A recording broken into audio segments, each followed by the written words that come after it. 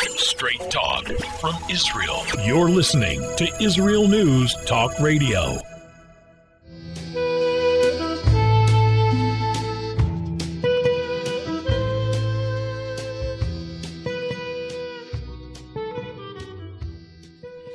Shalom leYudim, Shalom lebnei Noach, Shalom leGoyim. It's the evening of the fourth day, Kaf Dalas b'Chodesh Shvat, Parashas Mishpatim, Tafshin Pei Beis, 5782, the evening of the third day, Tuesday, 25 January 2022. You're listening to the program, webcasting on IsraelNewsTalkRadio.com, coming to you from the most racist society in the United Nations Organization, according to the United Nations Organization, with its record of scores of thousands of anti-Israel votes. And now they're fixing to smear Israel again with this lie of apartheid, which is not only a lie, but the truth turned upside down. Israel is the least racially conscious society in the world. In this edition of Phantom Nation, we will cover the essential, if covert, anti-Semitism of the two-state solution, so-called, and the related drive at all times to brand the Jews as racists, managing a system of apartheid. And never mind that system, apartheid, was about skin color, and Israel has no such laws. In effect, those who call Israel an apartheid society are either shamelessly ignorant or slaves of humanity's age-old need to hate the Jews and justify the hatred by accusing us of devilry against the rest of humanity. Anti-Jews accuse us of aggressing against the rest of mankind, which justifies their violent hatred and behavior to us. In history, Christians accused every Jew who ever lived of being guilty of murder. And not just ordinary murder, but the killing of God himself. Muslims likewise accepted the Jews as murderers of Jesus, if not Jesus the Christ, because Muslims say he was not the Christ and he was not God himself, but just another prophet in a line of Jewish prophets, leading up to the greatest and final prophet of all, Muhammad, the opposite of peace be upon him. Muslims also accused a Jewess of murdering Muhammad. She was captured when Muhammad decapitated hundreds of Jews. She was enslaved, set to cooking, poisoned Muhammad, and killed him as they had killed Jesus. And as we said, we will also consider the literal insanity, the delusion of Jews being racists, when in truth we are arguably the least conscious of race nation in the world. Consider the irony of Adolf Hitler, Machshimo, hating the chosen people as the enemies of the Germans, who were the master race, because Jews, he said, were a mongrel people who didn't care about the purity of the blood, they didn't care about race. Today we have gone from that to being the most racist people on the planet. Just ask the UN General Assembly. And we'll get started after the following message or messages from Israel News Talk Radio. Hello, I am Walter Bingham. If you want to hear the news behind the news and the true perspective on world affairs, then the Walter Bingham File is the program for you. We bring you interviews with the movers and shakers, political commentaries, and on-the-spot reports of events as they happen. All here every Tuesday, 4 p.m. Israel time, 9 a.m. Eastern time, and it's all archived on our website. Make it a date.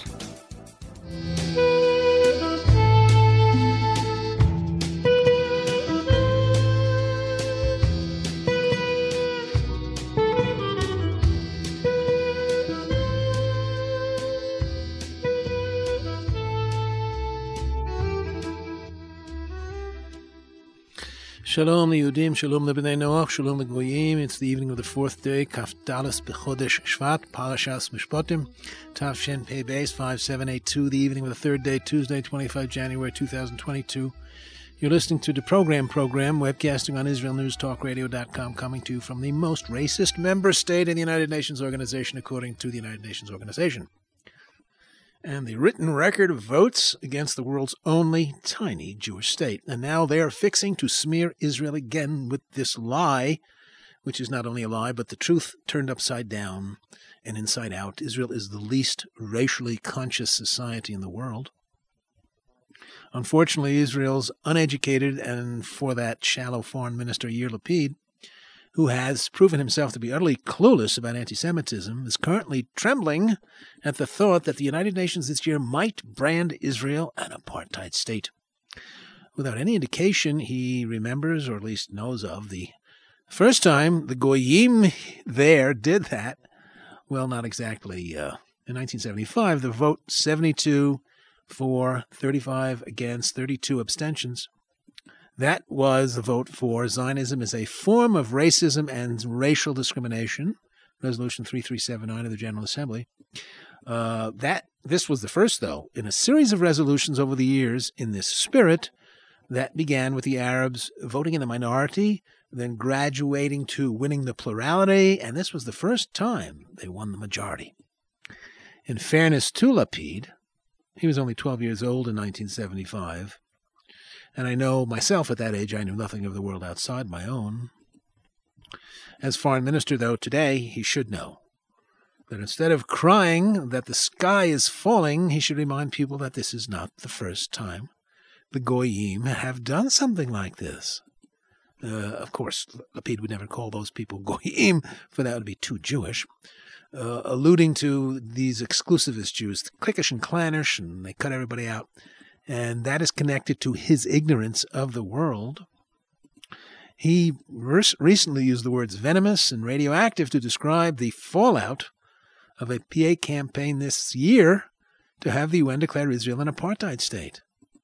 And he urged the government that he's a member of to prevent this from happening by advancing the peace process, or words to that effect. Yair Lapid is a two-state Jew, like Benny Gantz, that human fossil of the once Zionist Israeli left. In yesterday's YNetNews.com edition, one Michael Harari opinionated. He's a think tankist, and he produced, I thought, a fine specimen of the mind and spirit of Jewish anti-Jews in our time, who, like anti-Jew Jews throughout history, side with our Gentile murderers, even though, like Harari, they do not portray themselves as that, and certainly would never admit to that. Harari is a fellow at the Mitvim Institute and a lecturer at the Max Stern Jezreel Valley College, and he's an ally of those who support the Jew killers' demand that Israel retreat from the high ground taken in 1967. That is the two-state solution in a nutshell. The age-old folk wisdom, quote, to the victor go the spoils, has been rewritten in our time to the victor go the spoils, except for the Jews. They must return land they took in self-defense and return it to their enemies and give them a third opportunity after 1948-1967 to destroy their country, God forbid, to kill thousands of Jews and loot the wealth of the Jews that they have created. That was their plan in 48 and in 67, but the Jews not only blocked the Jordanian army in 67, they pushed all of them into retreating across the Jordan River. When the Arab Legion, as it was called in 48, had illegally crossed that same river from the east bank to the west, which retreat in 1967 ended with Israel in control of all the land from the river to the sea, as envisioned by the League of Nations, with Israel never knowing since then how to respond to that divine victory. Before the war, Israel was roughly, on average, 10 miles wide at its center. After the war, Israel had driven the Jordanians into retreating across the river, and ever since, Israel's center has been 50 miles wide across the river, to the river, with the two-state solution cultists demanding that we turn back the clock to 67, really to 1949, because everyone now knows what they did not know in 49 or in 1967. 67, Israel was applauded for its self-defense, and no decent civilized person demanded an immediate withdrawal. It took years really for the term OPT, the Occupied Palestinian Territories, to come into popular use. In June 1967, after the war, Israel was lauded by the civilized in Europe, and no one, when the smoke cleared, demanded a state for any Palestinians. It would take 3 years before the first UN resolution referencing the Palestinians to appear. Today, though, it's settled wisdom on the left that Israel has no right to possess the West Bank.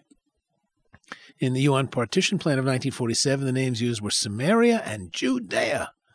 At the beginning of the Six-Day War, the New York Times itself used the term Western Bank of the Jordan River, the lowercase w, lowercase b, and the rest is history, the history of the creation of this phantom nation.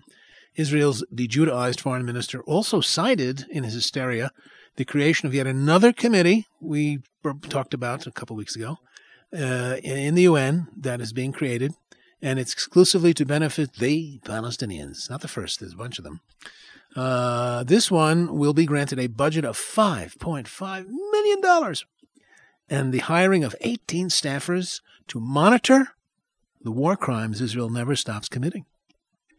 One gets the impression that this ignoramus Lapid, when it comes to anti-Semitism, does not link that word to these events.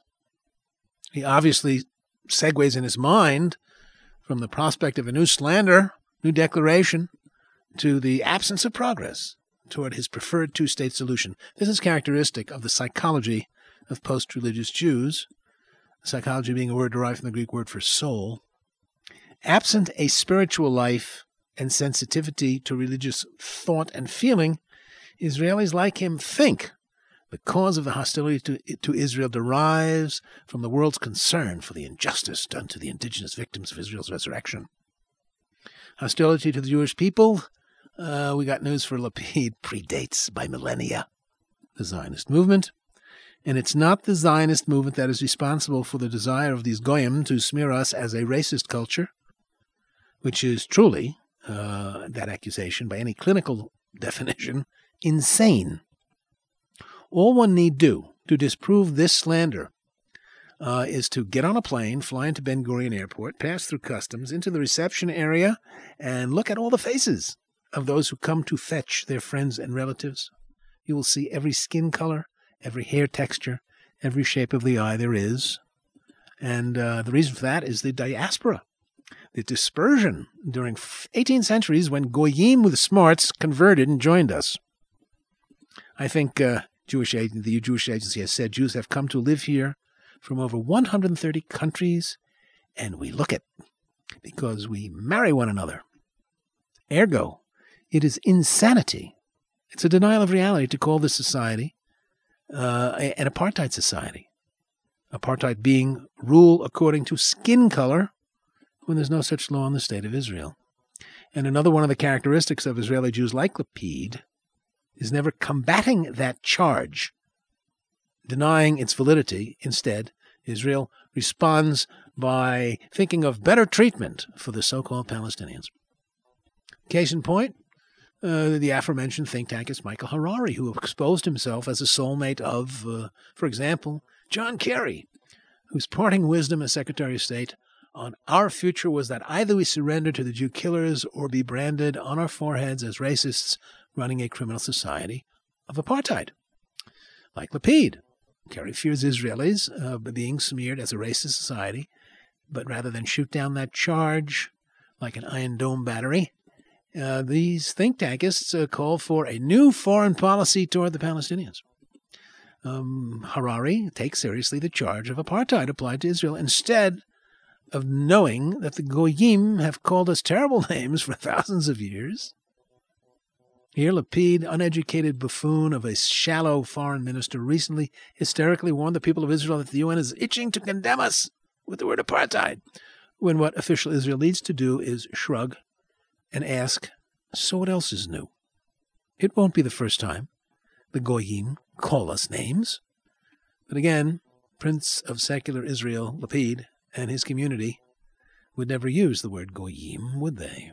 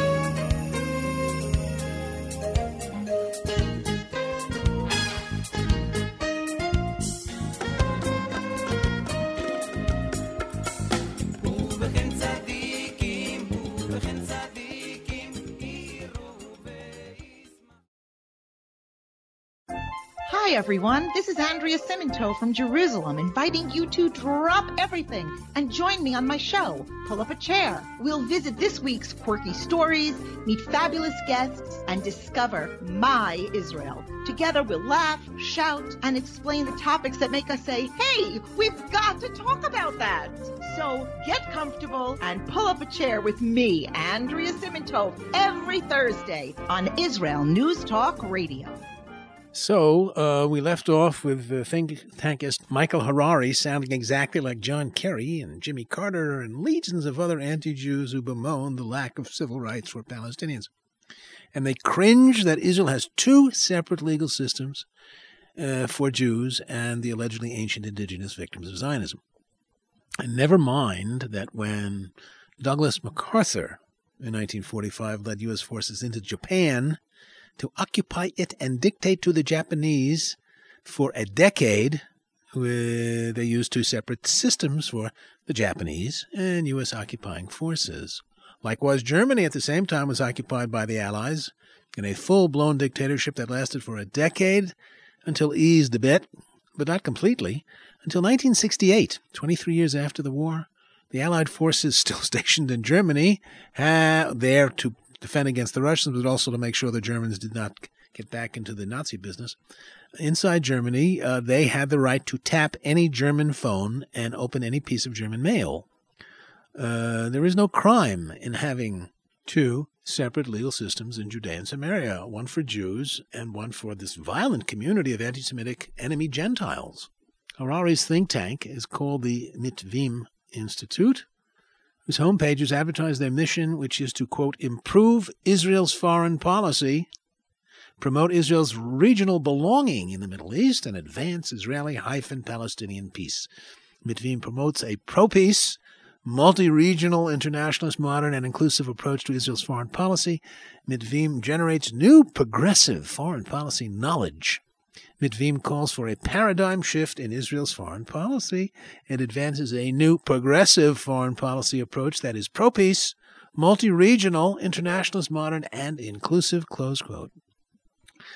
This sounds like the title of Benjamin Netanyahu's book, A Place Among the Nations. Mitvim stresses that the resolution of the Israeli-Palestinian conflict is vital for Israel's foreign policy and national security, close quote. And there you have it. Those who configure the violence here as the Israeli-Palestinian conflict are the enemies of Israel, whether they know it or not. For a biblical generation of 4 decades, from the 1920s to the 1960s, the leader of the Arabs in Eretz Yisrael, Haji Amin al-Husseini, the Grand Mufti, the grand henchman of Hitler on his payroll, said there was no such country as Philistine. And he was absolutely right. Never in Islamic history, for over 12 centuries here, was there ever an area called Philistine by Muslims, as they use that name today. It never happened. The Quran says nothing of a country called Philistine. Those who see an Israeli-Palestinian conflict are, wittingly or not, members of the anti-Jew Moral Equivalence Brigade. My book makes plain that when what was called the Arab-Israeli conflict morphed into the Israeli-Palestinian conflict, this was the great victory of world anti-Jewry that too many post-religious Jews in Israel and the exile have been suckered into. What moves and drives and motivates our enemies here is Islam, for there's nothing in history of a Palestinian nation and its exploits to inspire these patriots to their patriotic efforts. There is no, in Muslim, Arab, Palestinian history, a remember the Alamo, or remember the Maine, or I regret I have but one life to give for my country. All these people have is Islam, and it's always been Islam, that has sabotaged every peace plan calling for another state for Arabs here, this one west of the Jordan. Everyone has been rejected because everyone included the existence of a Jewish state next door to it. It's the existence of a Jewish state within any boundaries that accounts for the repeating no. The first rejection came in 1937, after the Appeal Commission, when Haji Amin ruled the roost here, and every plan since then has been rejected for the same reason. Haji Amin's rejection had nothing to do with a Palestinian nation entitled to its own state.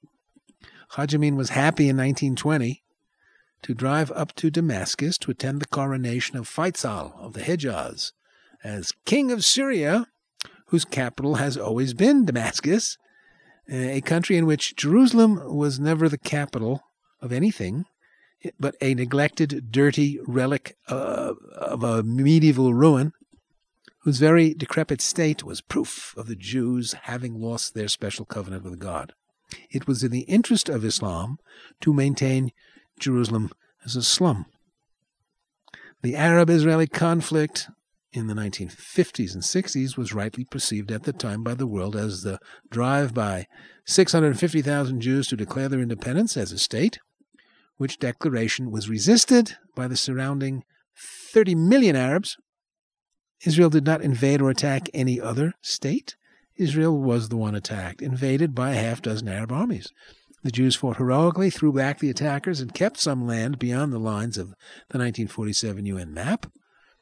And that was the relationship for the next 2 decades, when the Arab-Israeli conflict was reflected in that very construct, in a name that places the Arabs in the first position, the Arabs being the far larger player in population and men in uniform, military equipment, and air force, versus Israel in the second position for being the much weaker target of the Arabs. But then the relationship flip-flopped after 1967. The Palestinians were invented, and this new political community was born, and so the violence was rebranded, quote, the Israeli-Palestinian conflict, in which Israel takes first place for being the dominant bully against the poor, putatively weak Palestinians. What the flip-flop also did was Photoshop out of the conflict the true relationship, the continuing relationship between Israel and all the dozens of Arab and Muslim states surrounding Israel on 3 sides. The Palestinian Liberation Organization that took center stage with the invention was a loose association of terror cult gangs backed by recognized Arab and Muslim states. They were in effect fronts. The Arab League of States as a whole thus became a criminal enterprise for backing international terrorism, backing Arabs attacking airplanes in Europe, in America, Africa, shooting up air terminals in Rome, Vienna, Tel Aviv. And now the 2-state solution is no less verbal camouflage for an age-old hostility to Jews and an urge to kill us and loot our property.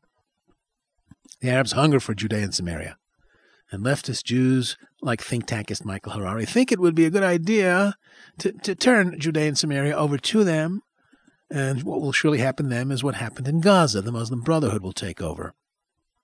Michael Harari thinks that surrendering this land to the enemy would be a good idea, much better than having the Goyim at the UN, again a word he would never use, having them call Israel an apartheid society. The advocates of the 2-state solution are nothing less, if they're Jews, than traitors for supporting the idea that Muslims are the rightful owners of Judea and Samaria. It was Churchill, I think, who said, quote, a liberal is someone who in an argument cannot take his own side, which I say is a variant of Hillel, the great Hillel, who said, if I'm not for myself, who will be for me? Harari has to know that the conflict here is between Jews, who cherish their freedom and independence after 14 centuries of abuse by the Arabs, and Arab Muslims who refuse to let us have our freedom. Also underneath the rubric of betrayal, it's typical of the 2-state solutionists, never ever to hint at what the 2-state solution might mean in practice on the ground. All they ever do is squawk about the oppression of the Palestinians that can only be remedied by creating a state for them, but at that point, their thoughts freeze. They don't go any further. What never appears in any essay like this is any plan that takes into account the fate of 500,000 Jews who at the moment live in Judea and Samaria and have every legal and moral right to continue living here. What is at work here among the 2-staters is a kind of repressed fantasy in their unconscious of an age-old behavior of driving Jews from their homes, millions of them, in the big expulsions from England in the year 1290, from France in 1390, from Spain in 1492, but lots of lesser-known expulsions from provinces and fiefs and cities. The Arabs, on the day of the handshake on the White House lawn in 1993, said there will be no peace until every Israeli settler leaves Judea and Samaria, what they call the West Bank. I say, okay, and I ask, where will we go? In 2005, 10,000 Jews in Gaza were driven from their homes on a specific day. Will there be another specific day for 500,000 of us to clear out? And where will we go? Presumably into refugee camps? And where will they be located? And who's going to pay for all of this? We also know from the Gaza evacuation and abomination in 2005, half of those families that were evicted did not survive. Not only did they lose their physical homes, but in many cases their livelihoods. The disruption led to conflict, unhappiness in the families that broke apart. The kids fell into drug use. What the two-state cultists want is a profoundly anti-Semitic fantasy.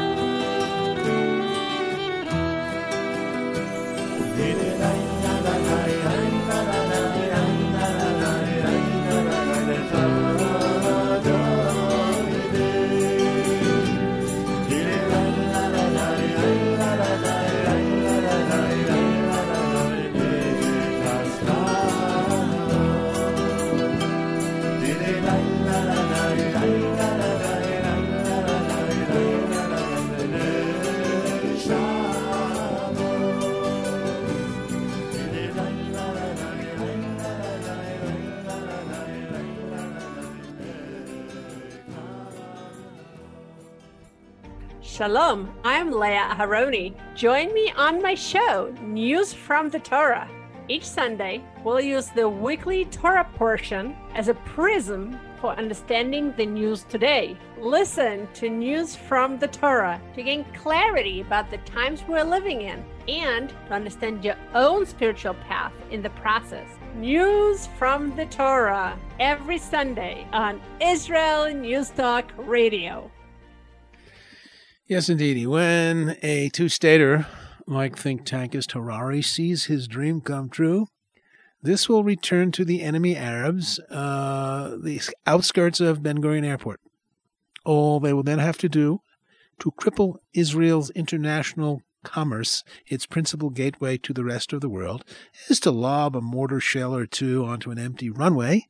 That does no damage even, but still this would prompt the underwriters who insure the airlines to jack up their premiums to impossible rates, as Ben Gurion Airport is classified a war zone.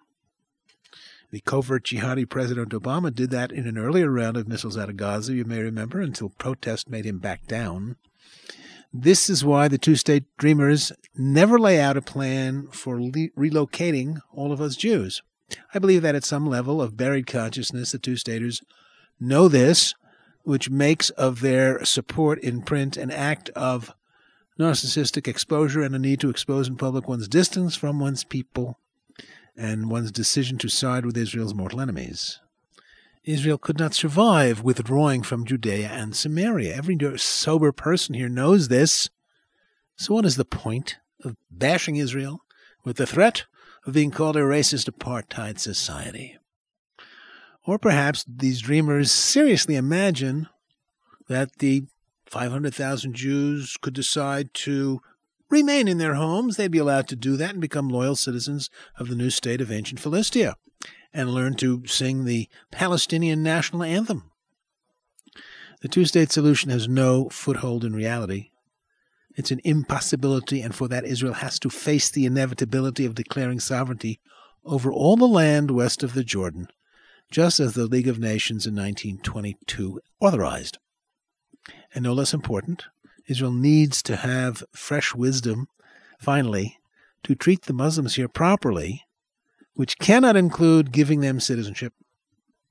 The very idea of doing that is glatt kosher anti-Semitism for its inhumanity.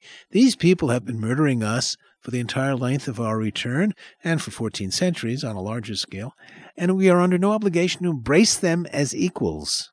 They are the enemy, and there are humane alternatives to giving them citizenship. This would also require a born-again attitude in Israel toward their violence against us, a rejection of the bromides and cliches of a Western liberal democracy in which one's religion plays no role in citizenship in the public square.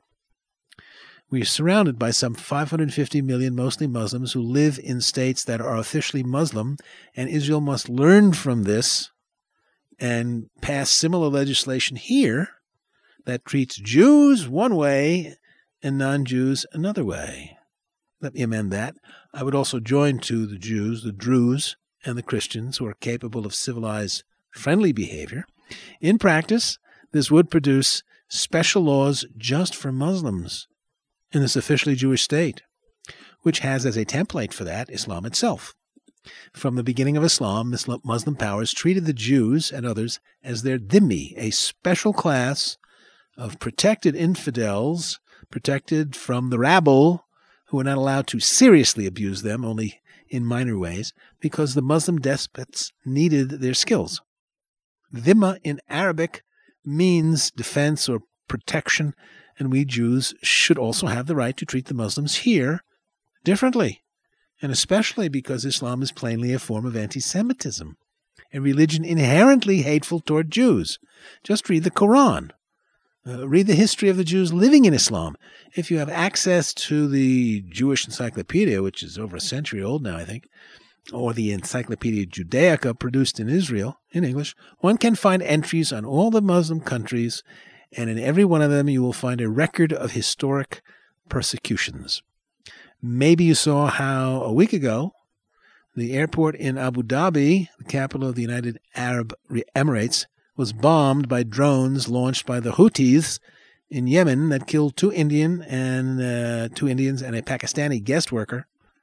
The Houthis are a tribe of Zaidi Muslims, an offshoot of the Shiites, whose imams until the 1960s had ruled Yemen for 1,000 years. Today they are backed by fellow Shiite Iran. In the 1990s, this sect rose up against the Sunni guys in control, and they are the usual Muslim fanatics backed by Iran in its endemic hostility to the Sunni Saudis. A couple of days ago, or a couple of days after rather, in retaliation for that drone attack, the Saudis and the Emirates bombed Yemen's capital of Sana'a, killing 82 people and wounding another 132, presumably Houthis, who today, I think, just this very day, struck again the UAE. This is nothing but Iran once again using proxies to attack its enemies. It's always doing that. In 1983, Iran used Lebanese Muslims to assassinate some 241 American servicemen and some 80 French soldiers in Beirut via suicide bombings. Hezbollah is nothing but a tentacle of Iran. As Russia's Putin wants to reassemble the old Soviet empire, so Iran wants to be the new Persian empire, all over the Middle East with the same Islamic faith as these Houthis, whose creed is the following and instructive. The creed of the Houthis is this: Allahu Akbar, death to America, death to Israel, curse on the Jews, victory to Islam. Notice the double attack against the Jews. That's because Islam is basically anti-Jewism. And although mainstream Israel does not like to face this truth, this creed could be that of the so-called Palestinians, a phantom nation displaying none of the features of a nation, having its own language, its own national dress, its own cuisine, its own religion or religious sect. None of that exists for these people. And the current leadership is currently lobbying, that is the so-called Palestinian leadership, for the wholly verbal activity of condemning Israel as an apartheid state. This is a non-material effort. This is as important as anything, to smear Israel with apartheid. Just the very word. It's this behavior that characterizes the Palestinian nation more than anything else. The truth of history is that if the Arabs here had wanted their own state, they would have accepted some plan instead of spurning every offer because every one contained the existence of the Jewish state. Theirs is a wholly negative endgame, not to build a state for themselves, but to destroy the state of the Jews. And the root cause for this drive predates Zionism by 1,000 years. Islam is the enemy, not Palestinians, and it's time for Israel to rebrand the violence here and shine a light on centuries of persecution at Muslim hands. They call us racist, fascist imperialists. We must call them Jew-hating totalitarians, who are the real colonists here, agents of the Arab Muslim empire. Israel might publicly cite the practice of Muslims throughout their history of having one set of laws for believers and another set for infidels, for non-believers. In fact, under the Turks, it was called the millet system, in which one's religious identification was a factor in one's life. Why not an Israel in which the official religion is Judaism, and non-Jews with laws specifically applicable to Muslims, which should include the unique punishment for any violence against a Jew of expulsion. Israel might classify all Muslims, like the Jews were classified, as dhimmi, a community with special laws just for them, in which violence against a Jew will result in immediate expulsion from the country. The way to deal with these stone-throwing Ishmael clones is to give them that punishment that their forebear Ishmael received from his father, our father Avraham, who expelled Ishmael from his home for his violent tendencies. He was expelled to the desert of Paran.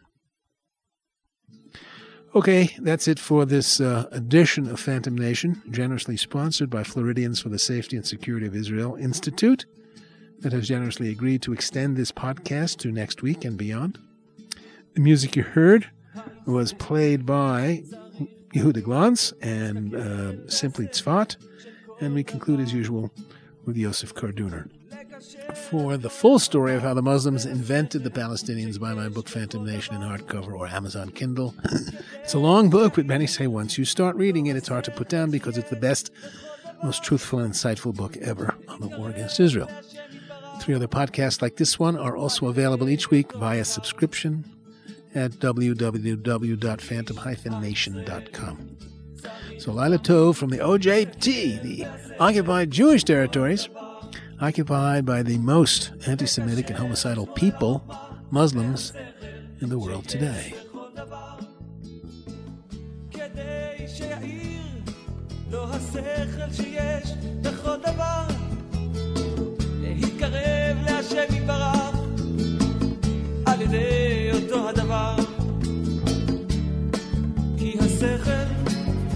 אור גדול ומאיר לו בכל דרכיו כמו שכתוב חוכמת אדם האיר פניו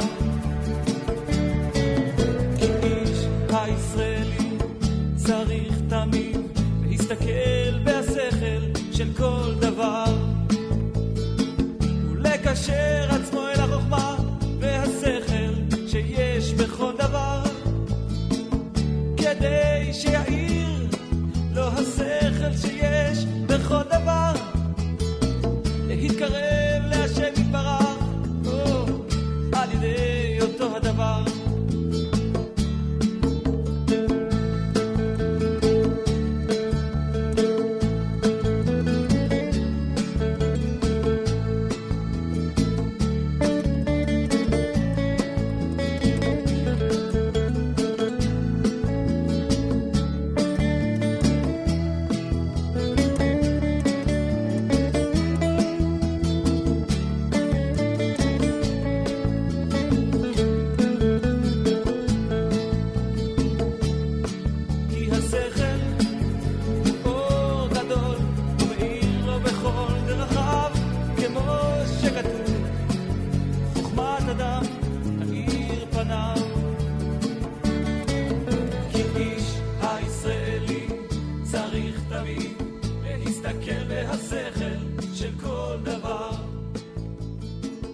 לקשר עצמו אל החוכמה והשכל שיש בכל דבר כדי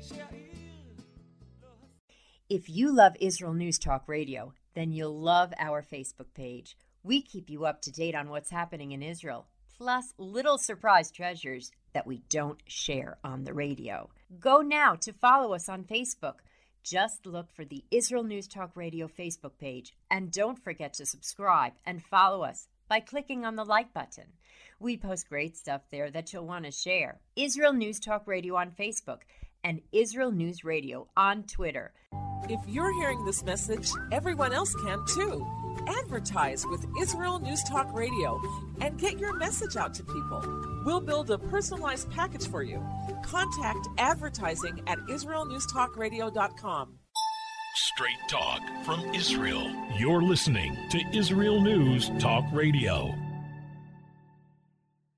Hey, this is Jake in Anchorage, Alaska, and I love listening to all the super interesting interviews and up-to-date information on what's happening in Israel. Hello, this is Anna King, originally from London, now living in Israel.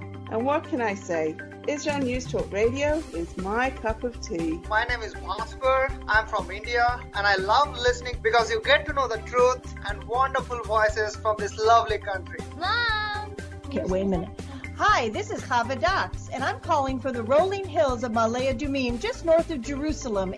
I always listen to Israel News Talk Radio to get all the latest news and commentary and to keep me up to date every day.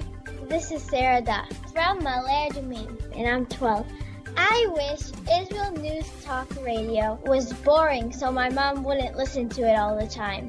Mom! You're listening to Israel News Talk Radio. News, opinion, and more. You're listening to Israel News Talk Radio.